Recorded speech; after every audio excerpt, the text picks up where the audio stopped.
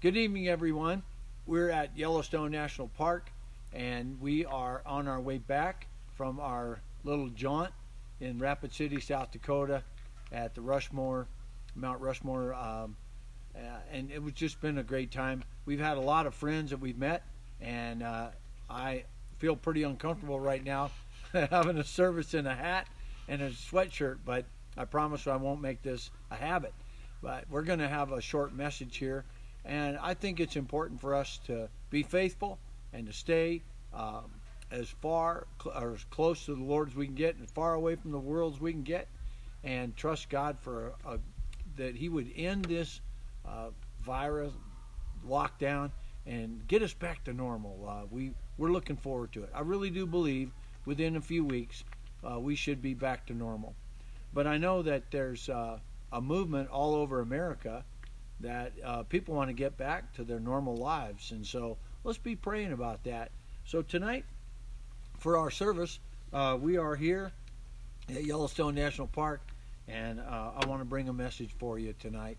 So let's go ahead and bow for prayer, and let's ask the Lord to bless our message. Our Father, today we thank you for this wonderful country. We thank you for the great blessings that you've given to us, monuments all over America. And we thank you for the landmarks that you've given us, where you told us to not remove the ancient landmarks which our fathers have set. And we thank you for that command in the Bible. We pray that you'll help us to ask for the old paths. And Lord, we pray that you'll help us to walk therein. In Jesus' name, amen. Now, it's amazing, but in Isaiah chapter number 53, in verse number 6, the Bible says, "All we like sheep have gone astray. We have turned every one to his own way. And the Lord hath laid on him," Jesus, "the iniquity of us all." All through the Bible, you'll see likenesses where God likens people to sometimes wheat and tares. Sometimes he'll liken people to goats, dogs, wolves, and sometimes even snakes. And one time Jesus said, in reference to Herod, that they would go tell that old fox. So he creates all this wonderful creation and all the animals, and then he likens us to a few of those animals. At times he's even likened people to a speckled bird in the Bible. So today we want to remind ourselves that when John the Baptist saw Jesus for the first time, he called him the Lamb of God. And Jesus refers to all of us as sheep many times. And so this evening we want to bring a message about this one thing, about how that sheep can go astray. I want to encourage everyone to remember that you and I are just sheep, and we need a shepherd, and we can't function without a shepherd. We don't know where we're going. We barely know where we have been, and we need to remember that Jesus refers to us as sheep, but he allowed himself to be referred to also as a lamb. That means that in his humanity, Jesus had to learn some things. He had to go places he'd never been before. And in the human body, Jesus Christ, he came and died on the cross, and he took our iniquities from us. He took our penalties as a lamb slain from the foundation of the earth. Now, the first thing that we see in John chapter 10, and if you're following along, we're going to ask you to turn there to John chapter number 10.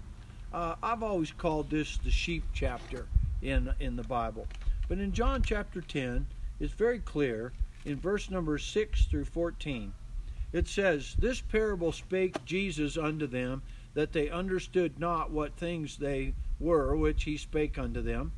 Then said Jesus unto them, Verily, verily, I say unto you, I am the door of the sheep. All that ever came before me are thieves and robbers, but the sheep did not hear them. I am the door. By me, if any man enter in, he shall be saved, and shall go in and out and find pasture." These are the words of Jesus telling us that he is a shepherd, although he himself is the Lamb of God. That tells us in his humanity, He, as the chief shepherd, is also the chief lamb, slain from the foundation of the earth. It says, the thief cometh not, but for to steal and to kill and to destroy. I am come that they might have life, and that they might have it more abundantly. The Lord tells us that He came to give His life for the sheep. And it's important for us to know that sheep need a shepherd.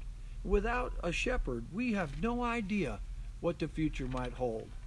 And right now, I think that we are being deceived as a nation and in the world by the deceiver, the devil. And I know that the Bible teaches us all about the devil and how that he would like to deceive all the sheep of God. Now, I believe that we should not harden our hearts, as in the provocation in Psalm 95. It tells us not to harden our hearts. It says that we can be deceived, and there's a lot of deception in the world right now. I want you to think hard with me about the deception in the world concerning different areas. First of all, religion. There's a lot of deception for the sheep, and by religious denominations in the world. There's a lot of problems in the world when it comes to religion. So we, as God's sheep, we're not going to be led astray. We're going to be led down the path of righteousness. But religion and denominations, there's a lot of satanic deception in that. Also, if you've ever been deceived by somebody in a religious vein, you know how harmful that can be to your life. Some people grow up in a religion and they've been deceived for years. You might be deceived by your own governor or by your own senator or congressman. There's leaders in America that right now are actually deceiving people. And I feel bad for those that have been deceived by the people that they have been voted in as leaders. There's judges that are deceiving people. And you can understand that as sheep, the devil would like to deceive every one of us. You may have been deceived by somebody that you loved before too. Maybe a pastor, or maybe a father or a mother. There's a lot of deception in the world. And for us to think that we could never be deceived, boy, that's just not reality. You know, the Bible tells us that there's a lot of deception for even the Christians in the world if they're not following the Savior. Did you know that in the book of Revelation, the devil will be loosed out of the bottomless pit, that he's going to be chained up for 1,000 years? And when he's loosened from that pit, he's going to try to come back and take over and deceive the nations once again. In the tribulation period, right after the rapture, the Bible tells us that the Antichrist will come and deceive the whole entire world, and with a strong delusion. And I want you to know that we're seeing the precursors of that. We're seeing the groundwork being laid. I want to ask you, please, don't be deceived by everything you hear about this virus either. Be careful. And everything that you hear on the media is not necessarily true. In fact, there's a lot of deception all over the media. Now, you might not have ever had a deception to yourself vividly and specifically, but let me tell you that the devil walks about seeking whom he may devour. He wants to deceive America. He wants to deceive all the Christians. And I think it's our duty to stay strong and follow close by the shepherd, because he himself is a lamb. Now, he was never deceived, and he was always learning when he was a child. But when he came into his ministry after he was baptized, John the Baptist baptized him, and Jesus right after that, he began to preach everywhere. And he has never deceived anybody. And any time, he's never ever even had a misstep. He's never had a misspoken word. Jesus Christ is not a deceiver. Jesus Christ is the Son of God. He said, I am the way, the truth, and the life, and no man cometh unto the Father but by me. I'm glad that I have not been deceived by Jesus Christ. I'm glad that anybody that's ever tried to deceive me, they had to match up with the Bible. And where the Bible tells us what's true, you can understand fully and clearly, you're not going to be deceived by what the Bible says. The truth is available for all of us, the Bible says. If you would turn with me to John chapter 8 and verse number 32. We're close by there anyway. John 8:32. Let me read these words for you. He says, Jesus said, "And ye shall know the truth, and the truth shall make you free." I've been freed. Have you been freed by the words of Jesus Christ? Oh, I got free a long time ago when I accepted Christ as my Savior. Also, found in John chapter 14, the Bible tells us that the Holy Spirit is going to be given at the time Jesus gives the Holy Spirit in Acts chapter 2. We have another comforter, but I like this part. The Bible tells us in John 14:17 these words, even the Spirit of truth, the Spirit of truth. And the Bible tells us that whom the world cannot receive, because it seeth him not, neither knoweth him. But ye know him, for he dwelleth with you and shall be in you. So we have not only a power that defies all deception, we have the Word of God, but then the Bible says we have that inside of us, and the truth dwells inside because we have the power of the Holy Spirit. I want to encourage everyone, stay close to the shepherd. The Bible tells us that Jesus is the great shepherd. Now, Jesus will gather us together as sheep one day. One day, the gathering together, we'll all be together, and the Bible tells us he will be our shepherd. He's the chief shepherd. Now, in 1 Peter chapter 2, I want to finish with this. 1 Peter and chapter 2, verse 21. Let me turn there. A little bit windy out here, but that's all right. All right. 1 Peter chapter 2, verse 21 through 25. Now the Bible says this, "For even hereunto were ye called, because Christ also suffered for us, leaving us an example that ye should follow his steps." He's the shepherd, "who did no sin, neither was guile found in his mouth, who when he was reviled not again.